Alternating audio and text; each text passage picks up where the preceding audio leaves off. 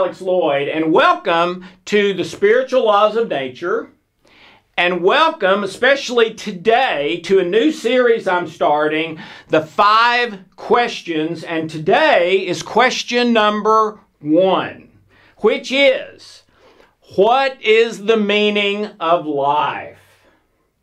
That's a little thing, right? We can cover that in 5 minutes and be on to something else. Well, obviously not. Man has been pondering, and man and woman have been pondering over this question as long as there have been men and women, as best I can tell. And I would say probably there is nothing out there in the world that would be considered a consensus resolution of what the answer to this question is. So I'm going to try to talk about different angles to look at it through, and then I'll give you my own 2 cents, okay, that you have every right to disagree with about what is the meaning of life.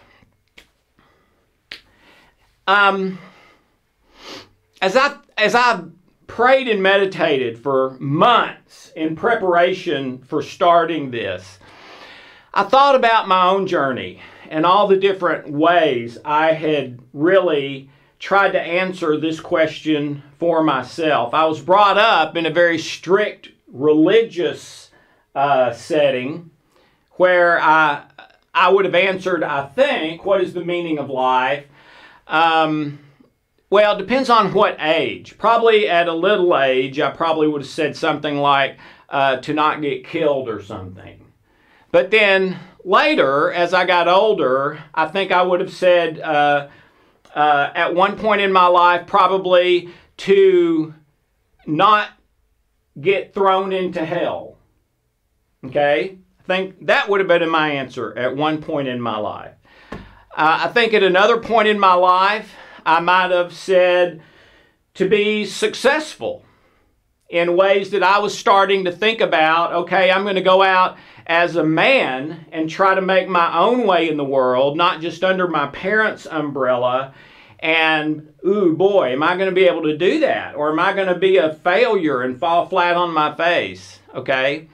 There were times I would have answered on the basis of relationship and how relationships were going. Okay, so different times in my life, I think I would have answered differently and looked at it differently. But as I work on problems that are problems for me or problems I'm trying to help resolve for somebody I'm working with, I love to try to boil things down to kind of their least common denominator. Okay.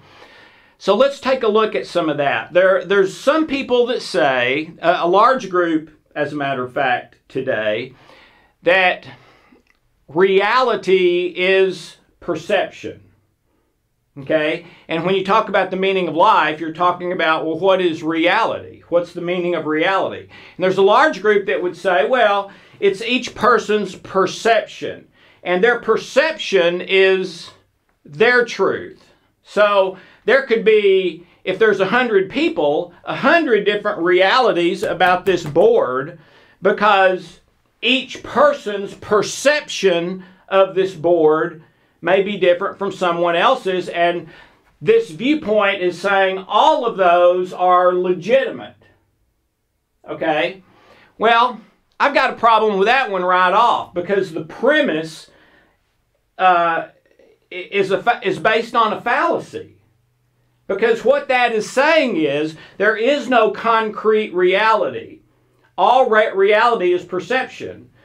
But making that statement violates the underlying premise because that's a concrete statement of fact. All reality is perception, or perception is reality. That is saying that's concrete. That is the concrete. But the underlying premise of that is that there is no concrete.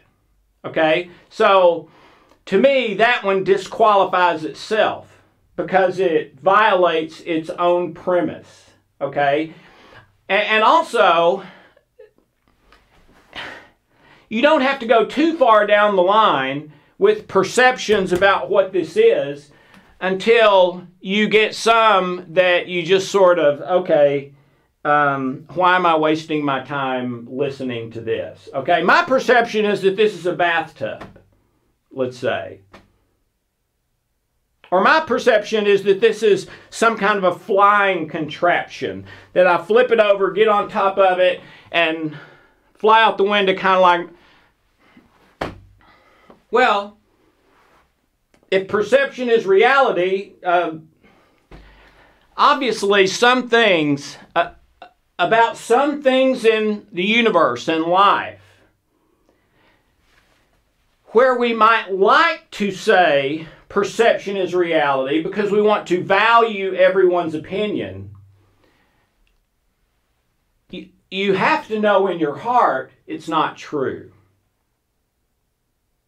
This isn't a whiteboard writing instrument and a flying board.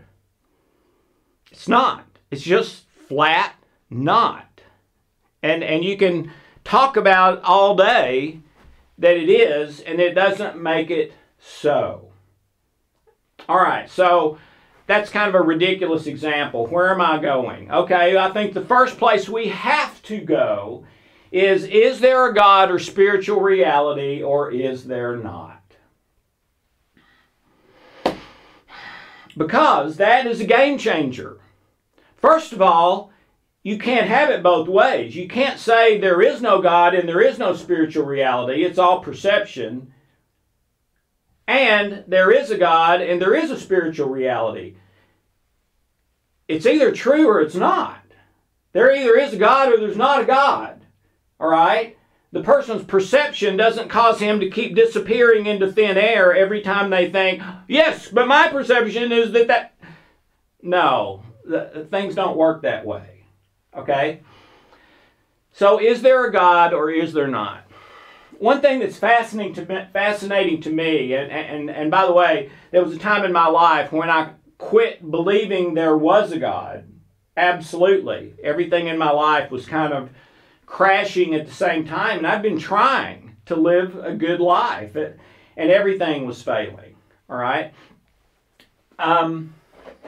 But one thing that's very interesting to me about this is that in the history of mankind, the most consensus view of anything has tended to be the most obvious view.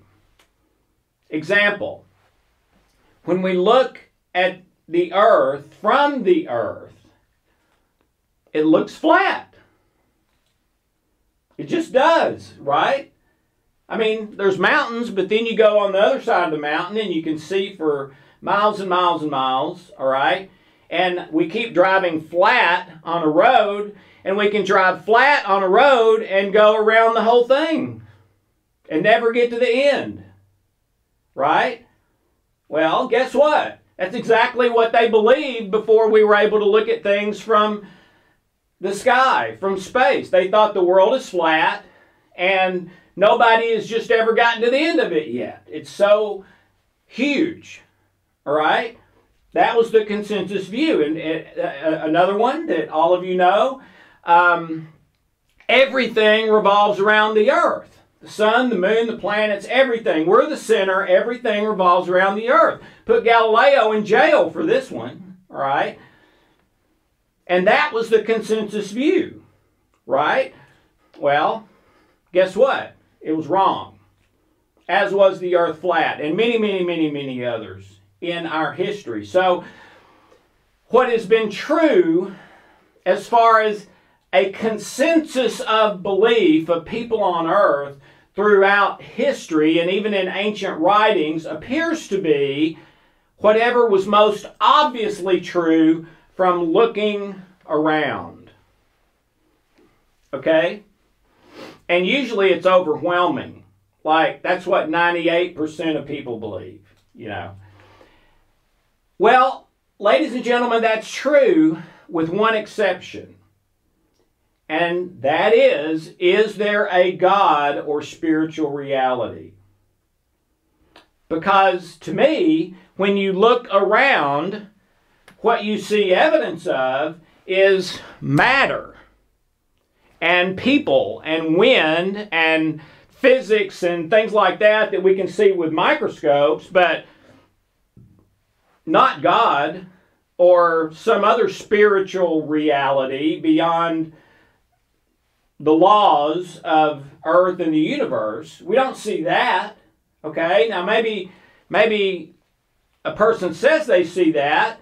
Years ago, if they did and kept to that story, we would put them in a hospital. All right? Don't do that much anymore, but they're still looked down on for having that belief. All right?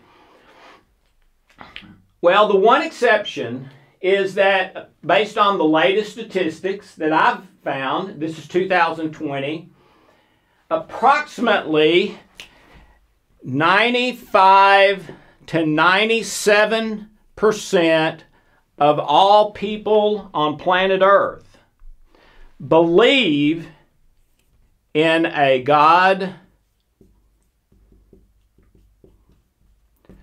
or spiritual reality. Meaning there is something mystical, there is something miraculous, there is something out there. There is something when I have my last heartbeat and this body will not work anymore. The great majority here says that's not it for me. I've still got something else to go on to. All right? And I'm not here to debate the heaven and hell thing, at least not right now. But why? Well, we have never discovered a civilization that did not worship something. And they don't have the Quran, they don't have the Bible, they don't have the Book of Islam, they don't have any of that. But they worship something, the sun or a waterfall or a palm tree, or they build something and worship it. No exceptions. All through history, the great majority of people believe the thing that is most unbelievable, that there is a God or spiritual reality without the empirical evidence, and worship something that they would consider in the miraculous realm. Well, ladies and gentlemen, I don't believe that is an accident or a malfunction. I believe it is a huge clue. Let me go on a little further. If there is not a God or spiritual reality, and all of this just happened through some one time in forever history thing. Now that the people who are in that group typically don't believe in miracles. Everything happened in a way that is explainable and logical. So maybe lightning hit the goo and the goo became alive, and over 3 trillion quadrillion years it ended up being me and you. All right? But there was no miracle. It was just natural. Okay? That's one of the possible explanations, and one of the most popular. All right. Now, those would be in the 3 to 5% of the population. Okay, even though they would probably say they have more empirical evidence for their position, they're still only in like 3 to 5% as far as a consensus on the way things really are. Okay, but yeah, that is a legitimate line of thinking as to how this might have gotten here. I'll acknowledge that. Here's the problem. If there is no God or spiritual reality, and it is all just evolution, now it could be evolution with God, but God caused the evolution. But if it's evolution with no God, no spiritual reality, then what makes sense And it's not me saying it makes sense. It's the textbooks on this subject from the 3 and 5% going back hundreds of years. What makes sense is survival of the fittest.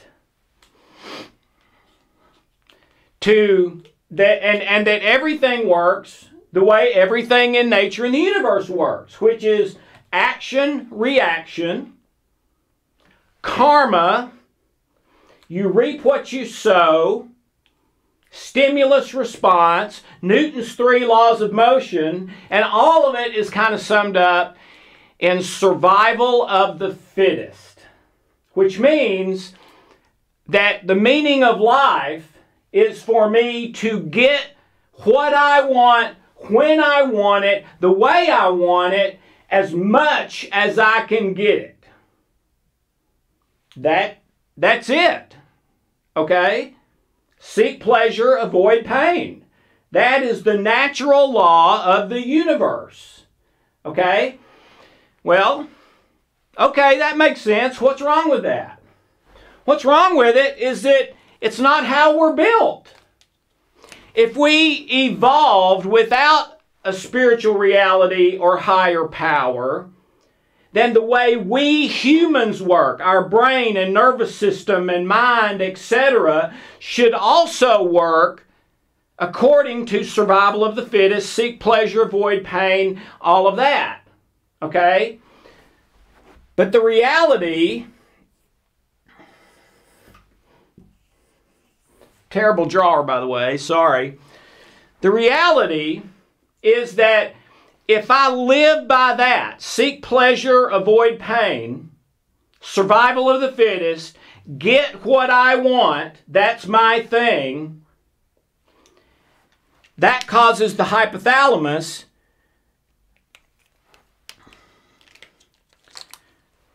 to pull the red switch,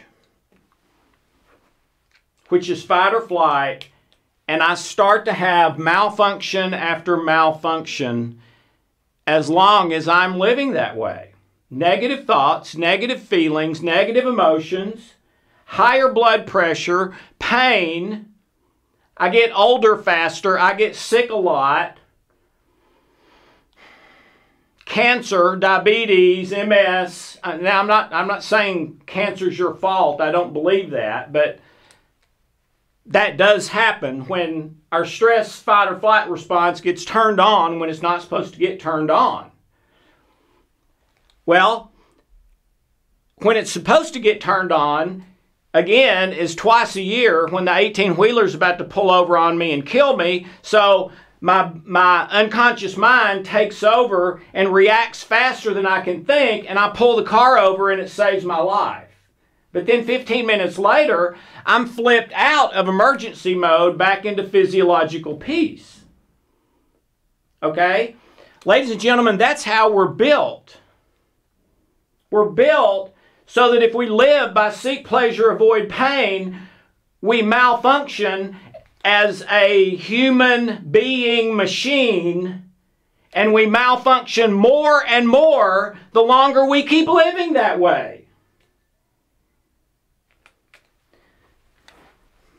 But if we choose to live in the way that violates seek pleasure, avoid pain, the way that I don't go for what I want, I give up what I want for the sake of love, and other people's best interests are put equal to and even above mine. If I live that way,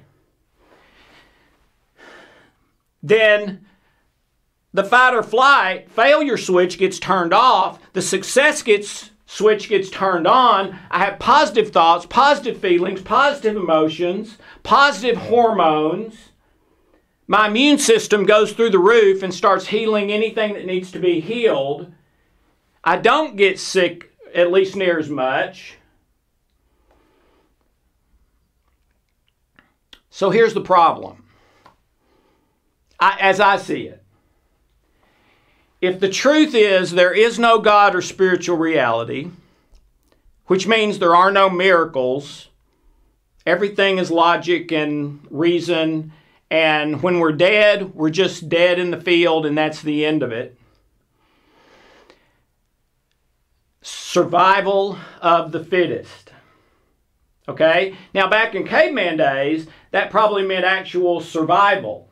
Today's survival of the fittest is more seek pleasure, avoid pain, and get what I want and stay away from what I don't want. That would be a successful survival of the fittest.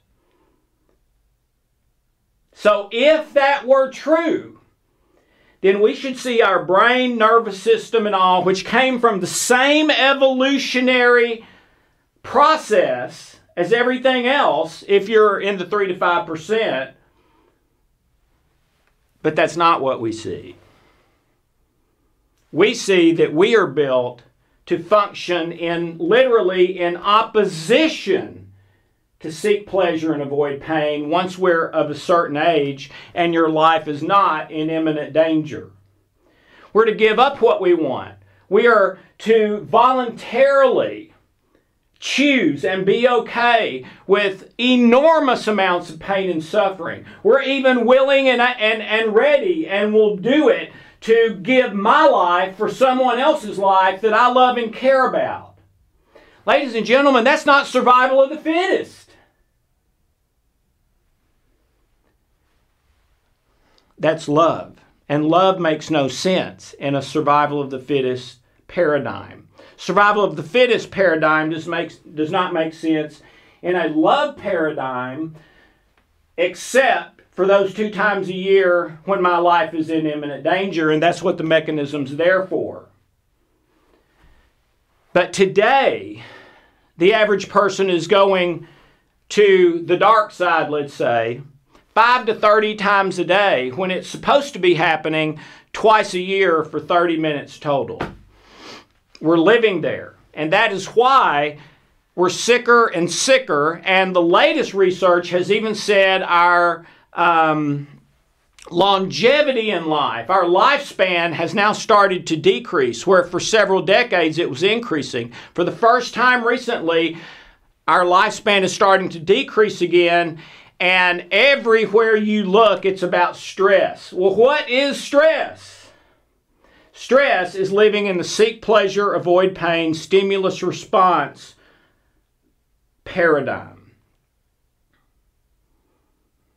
And we're only supposed to do that a few minutes a year. But 99 out of 100 people today are virtually living there. And we wonder, why? What's wrong? Well, I believe it's because we are living as if we believe there is no God or spiritual reality, even though we are built for God and spiritual reality. You know, one of the most crazy, unbelievable, fantastic experiments ever done in the history of science was done by Albert Einstein and 2 of his buddies. And it was called a thought experiment. And what they found is that 2 people who don't even hardly know each other are connected at a distance, to the point that one person's thoughts can directly affect the physiology of another person miles away, hundreds of miles away, potentially millions of miles away, instantly. Well, that is not survival of the fittest.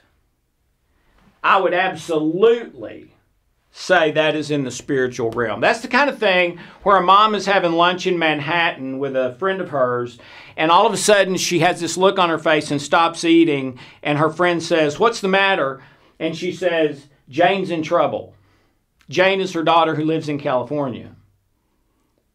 "Oh, I'm sure she's fine." No, Jane's in trouble. So she calls, and sure enough, Jane was in trouble. One of my best friends growing up, John Vlahakis, had one of these happen to him and his family. just like that. John was at home with his head stuck between the banisters turning blue, and his mom had had one of those in the car on the way to a vacation, and they turned around and came back and saved George from suffocating. Had no way of knowing that. Okay? Well, to me, that's in the spiritual reality. And Einstein started discovering the evidences of that back in 1935, I believe. So, to me, the meaning of life,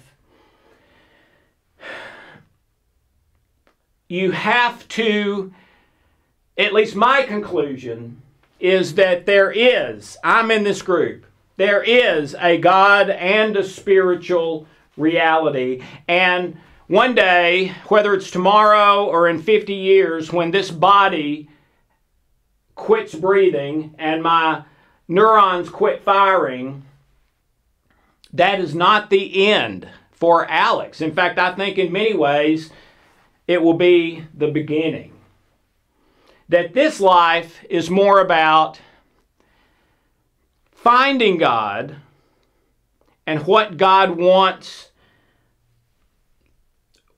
me to do, me to be, who I am, what am I, okay? And then the next one of the 5 questions is, what is my purpose in life and your individual purpose?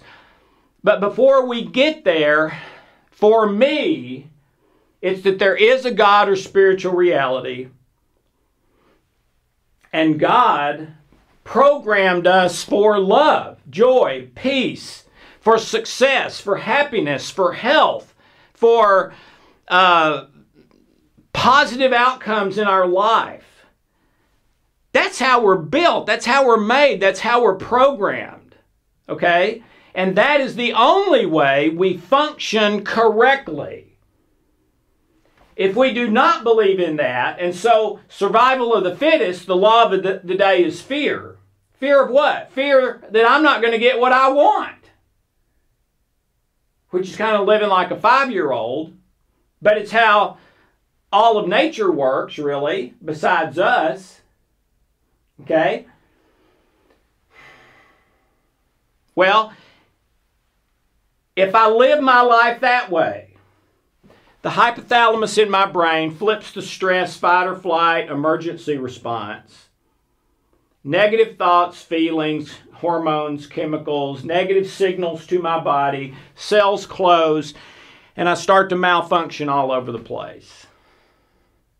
If I choose to live in love, put others equal or better than myself, etc., the failure switch is turned off, the success switch is turned on, and I start being happy, healthy, successful, better and better and better. I call it my best possible life. Okay, so that's the first step, is I do believe in this. Okay? Now, if you don't believe in that, then you've got to make sense out of all of this when survival of the fittest is not how we're built to work. In fact, it will mess up how we're built to work. But survival of the fittest is the realm of evolution, and that it all just happened. There's not a God or spiritual reality. So if that's where you are and you're not willing to maybe reconsider, and I'm always ready to reconsider, by the way. Solomon said, always be searching, always be open to new truths. Okay? But if that's where you are and you're not moving from that, then I think the meaning in life for you probably is to just seek pleasure and avoid pain and get as much of what you want as you can until you fall over. And then it really didn't matter anyway, because in a few years, you're just bones in the desert. Okay? The other way, it matters immensely what I do here, because this world is a stepping stone to the next world, and maybe even a much more extraordinary existence than is even possible here. Okay. So, I've still got a problem, because now I've gotten to, okay, my meaning of life is that there is a God and a spiritual reality, but I could make a lot of different choices. There's a lot of different religious groups and non-religious groups that say there's a God or spiritual realities. And can they all be right? I don't think so, because that's back to the perception thing. Perception is reality. No. If two groups say conflicting things about the same thing to the point that they cannot possibly both be true, then not trying to hurt anybody's feelings, but we have to come to the conclusion that one of them's wrong. So, which religion, which spiritual perspective? Okay? After Hope kicked me out of the house, I started reading and studying every religion, every New Age, Christian Scientist, everything that I could think of that might possibly be the truth, because I was reevaluating everything in my life. I came to the conclusion that if there is a God or spiritual reality that is anyone that I would want to have something to do with, then the God would need to prioritize love. Because if the only thing that the God prioritizes is fear or going by a set of rules that I can't possibly do right, then that doesn't help me much either, because I'm going to end up failing anyway. I'm going to try to do all the rules thing for the God who is waiting to smack me when I step my toe out of line, okay? And I tried hundreds of times to do all that stuff right. Never could do it, okay? Well, I found one group, one worldview where God, not only is love the top priority, but it says God is love. He is the source of all love. And we were made in love. And the point of this life is love. And the way you win life is love. And which is exactly how we're built. When we choose love, we work correctly. When we don't, we start to malfunction and it gets worse and worse and worse. Okay? Okay, but it's not just love. There also has to be truth. Truth always points the way to love. Love always comes and comes from and points the way to truth. Every problem in our memories, our mind, our heart. In fact, Southwestern University Medical Center found this in one of the most extraordinary studies where they were looking for the source of illness and disease. And after years, they said, we found it. And they're interviewing Dr. Eric Nestler, a medical doctor from Harvard, who's chairman of the department at Southwestern. And this was in newspapers all over the world the next day, on the news and internet, everywhere. We found it. We found the source of illness and disease. And they said, we're calling it cellular memories. Just delete the word cellular. It's your memories. If you have memories with unforgiveness, anger, etc. in them, those things send a signal and cause the brain to pull the fire alarm, where I get negative thoughts, negative feelings, negative hormones, negative behavior, guilt, shame, start to malfunction. Okay? Every memory, as I've worked with people over 30 years, every person's problem that is connected to a memory, every single time there is a lie or untruth in the memory. And it's not the memory itself that's causing the fire alarm mode. It's the lie or untruth in the memory. So, untruth will do the same negative stuff to us that the fire alarm itself does. In fact, what we call a lie detector test is in reality just a stress test, which means you've asked the person a question that sends a negative signal to the hypothalamus. The hypothalamus pulls the stress switch, and all the machines you're hooked up to interpret that as a lie. Well, that's pretty true, because from those in those memories are the lies and untruths that keep us malfunctioning. If it was love and truth, then the hypothalamus wouldn't receive the negative fear-based signal. It would receive a love-based signal, and for that it flips the success switch. Positive thoughts, feelings, hormones, etc. Okay? So you have to have love, you have to have truth. You have to have justice. Number 3. In my opinion, God would have to be, or the spiritual reality, would have to be a God of justice. I told you before, every civilization we've ever discovered worshipped, even if we could find no reason, no book they had or anything else of why or that they should worship. The other thing every civilization has is a code of justice. If we were all on an airplane right now that crash landed on some island in the South Pacific, after making sure everybody was safe and grabbing all the water and food, because we don't know how long we're going to be here, probably the next thing, the third thing we would do is set up a system of justice. Everyone gets one bottle of water every so often. And if we find out that John over here has been stealing 3 more bottles of water for every time period, what would we do? Well, we might try to reason with him at first, but if he keeps doing that, we're going to put him in jail. We're going to find a cave or something and get a couple of men to guard it, because this thing has to be just. It has to be right.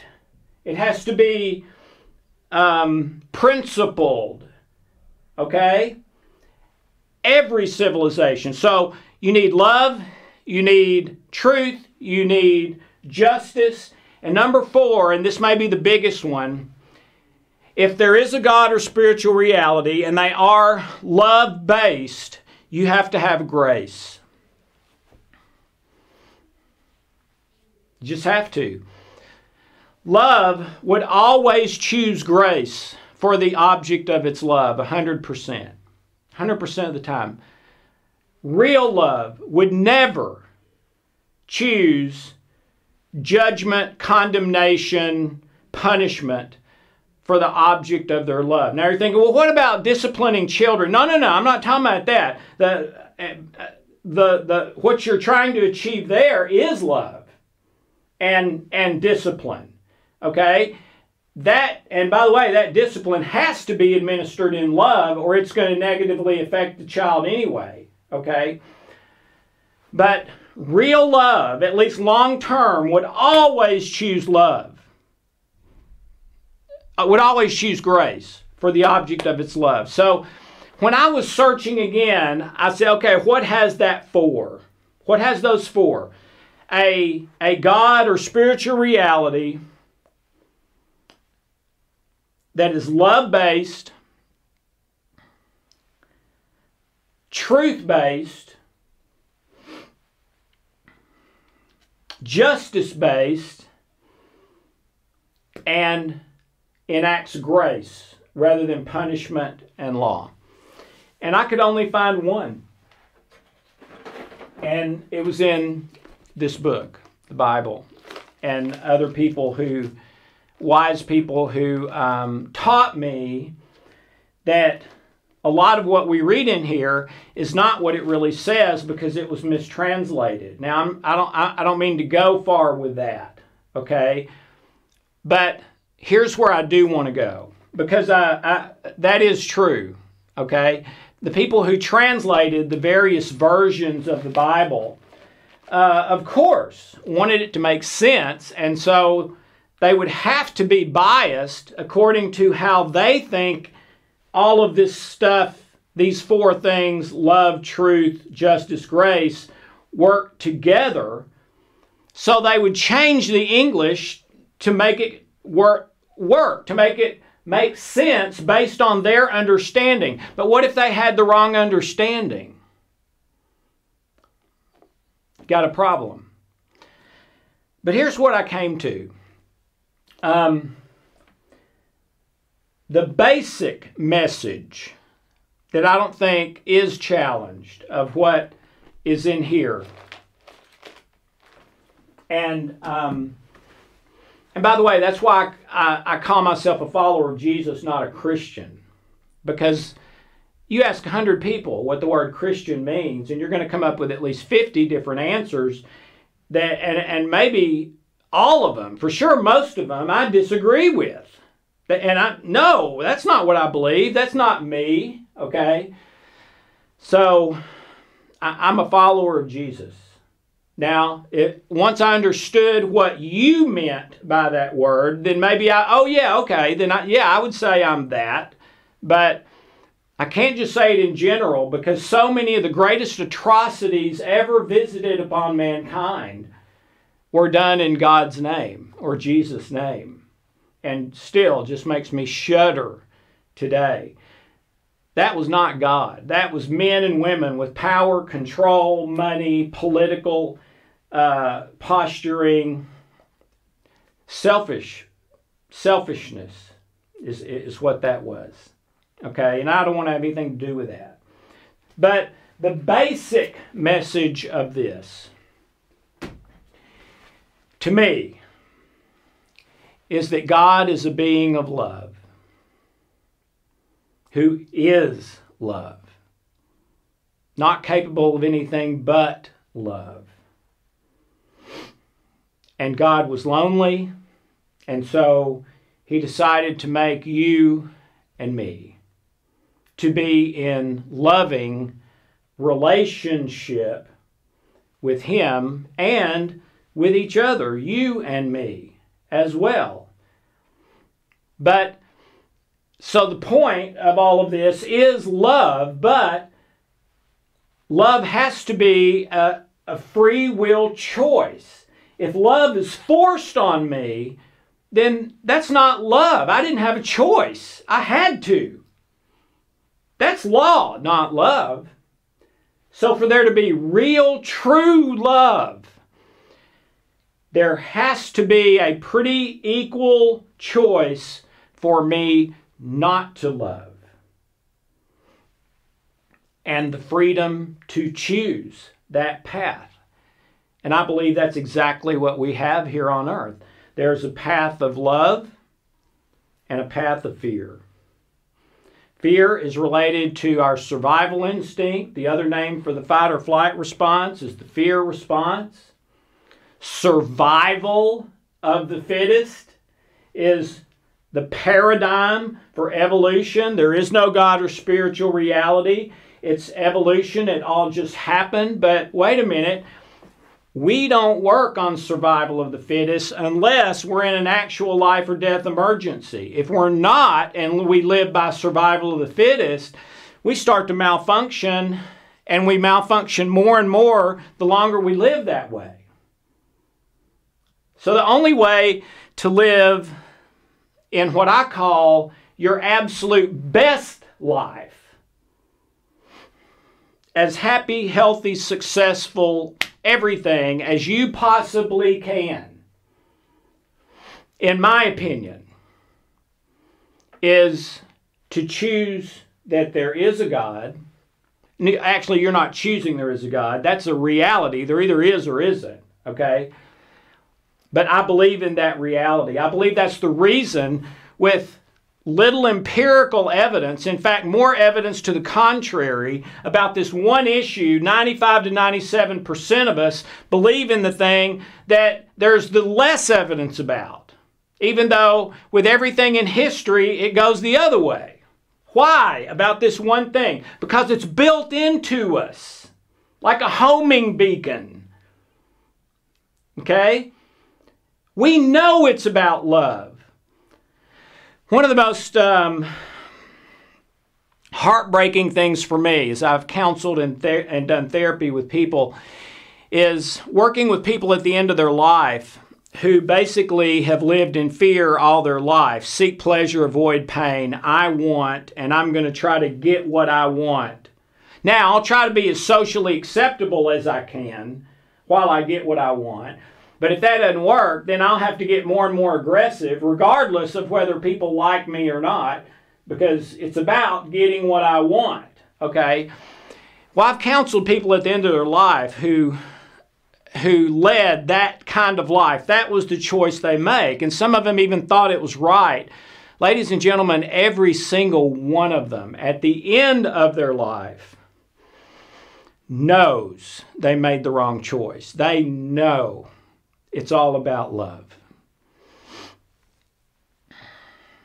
And I've sat there with people who were at the end of their life who literally just wept for hours because it finally hit them. They had missed the meaning of life.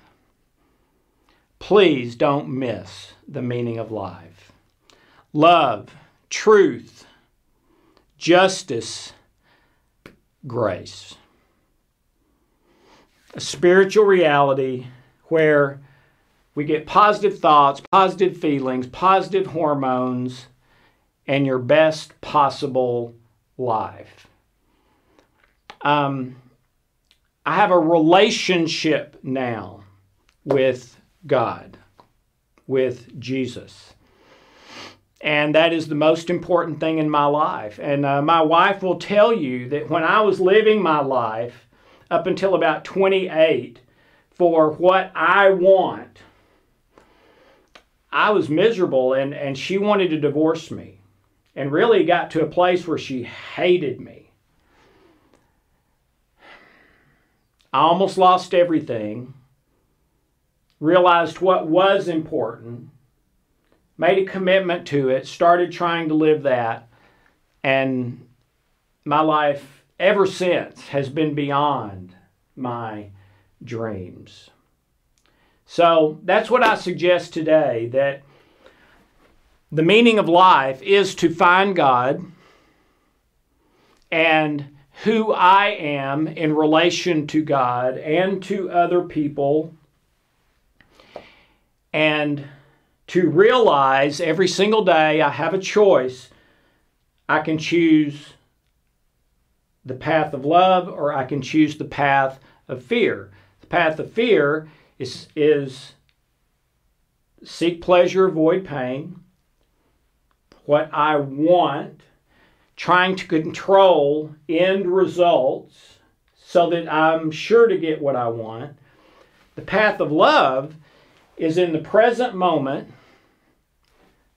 doing whatever I'm doing as best I can from a place of love, joy, and peace, what is truth, what is right, what is mutually beneficial, win, win, win, win, putting others and what they want just as high as what I want. That's the choice. And I believe that is the meaning of life. To find God, who am I, to see the choice I have in this life, and to choose love, to choose God and relationship with Him, to choose you and loving relationship with you. I'm not claiming that in this hour or whatever I've solved the dilemma. Just my perspective, coming at it from a few angles for your consideration. I would be honored with your feedback. But last thing, people who live and seek pleasure, avoid pain, that's exactly what they get. They get pain and pain and pain and pain, and they keep having to do more to get the same amount of pleasure, and it grows into habits and addictions and all kinds of stuff. People who really choose love, and I say that because some people say that who've not chosen love.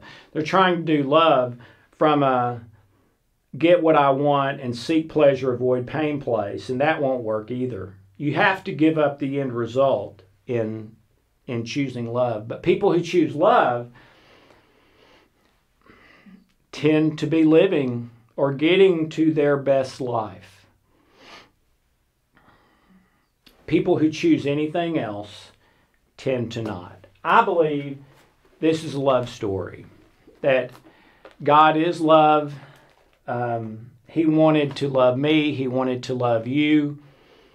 And so he created what I call the miracle plan of love, to not only create you and me for love,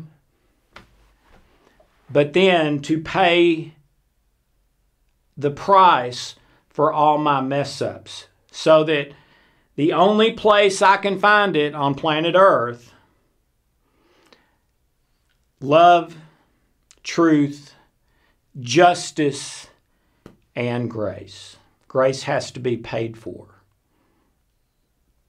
So consider it. I love constructive criticism. I know some of you are probably going to think that's the craziest thing I've ever heard in my life. That's fine. That's fine. But pray about it, meditate on it, think about it, and then next time we're going to question number 2. What is your specific purpose? Thank you so very much. Have a wonderful, blessed day.